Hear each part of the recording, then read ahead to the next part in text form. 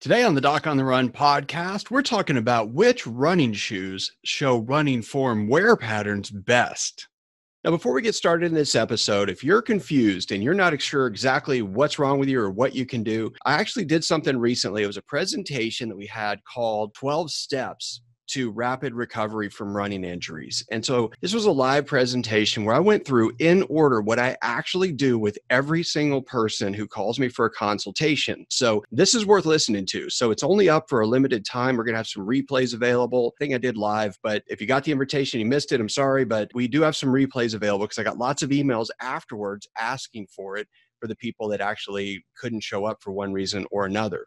So we will have those available. If you want to get it, you can go to docontherun.com/12 steps, and you should be able to access it there if it's still live whenever you're listening to this. That's one thing that might be really useful for you if you are confused. So let's cue up the theme song, and then we'll get right into the episode. So the big question is this: how are runners like us, who don't like hearing doctors say, just stop running, who know that we simply have to stay active, how do we heal in a way that lets us stay strong, maintain our running fitness, and keep preparing for the next race, and still heal without making the injury worse? Well, that is the question, and this podcast will give you the answers. My name is Dr. Christopher Segler, and welcome to the Doc on the Run podcast. Today's episode actually comes from one of the Monday, Wednesday, Friday coaching groups where I help injured runners get back to activity by making minor adjustments in their training routine so that they can do more and get back to running faster by maintaining their running fitness as they actually recover from the injury. Now, this question came up. This was somebody who wanted to make sure that she wasn't going to get re-injured, and she wanted to know which running shoes she should use to reassess her pattern and make sure that she's working her way out of this compensation pattern where she's essentially limping because of this prior injury.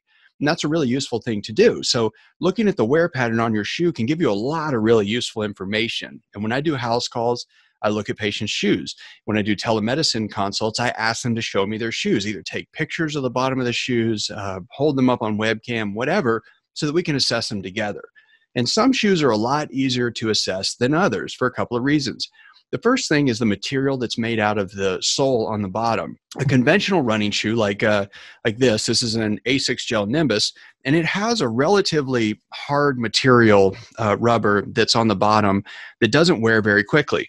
The reason for that's really simple. You run on the road, you run on concrete, asphalt, whatever, and so it needs to be more durable, and it doesn't change very, very quickly. So it actually wears out slower than ones that are really, really soft. Other shoes like Hoka's and Newton's, they have very soft material on the outside and they wear out a lot quicker.